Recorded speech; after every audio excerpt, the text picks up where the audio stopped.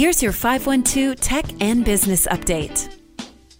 On Monday, Apple hosted another event in which it introduced a new version of its wireless earbuds with spatial audio.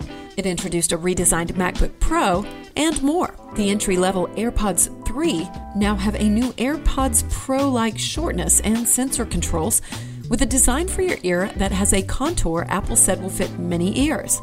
It also has a more intelligent design, changing how audio sounds based on what it believes your ear is hearing. They offer 6 hours of listening time and up to 30 hours total after 4 recharges. Apple also announced a new MacBook Pro upgrade with its next generation of computers, new 14 and 16-inch MacBook Pros, powered by its new M1 Pro and M1 Max chips, which Apple says are much faster and may go further to replace the Pro performance computers powered by Intel chips. They're passing on the Touch Bar, but returning to an HDMI port, an SD card slot, and a MagSafe connector.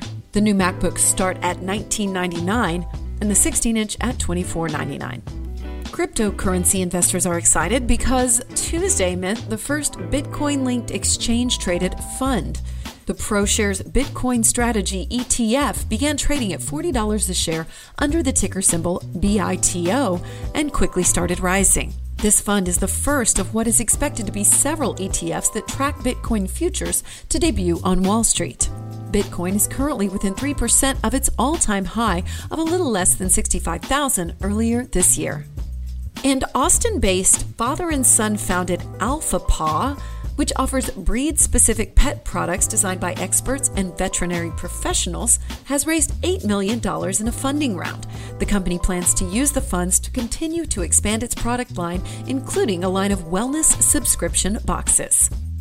And that's your 512 Tech and Business Update. I'm Amy Edwards.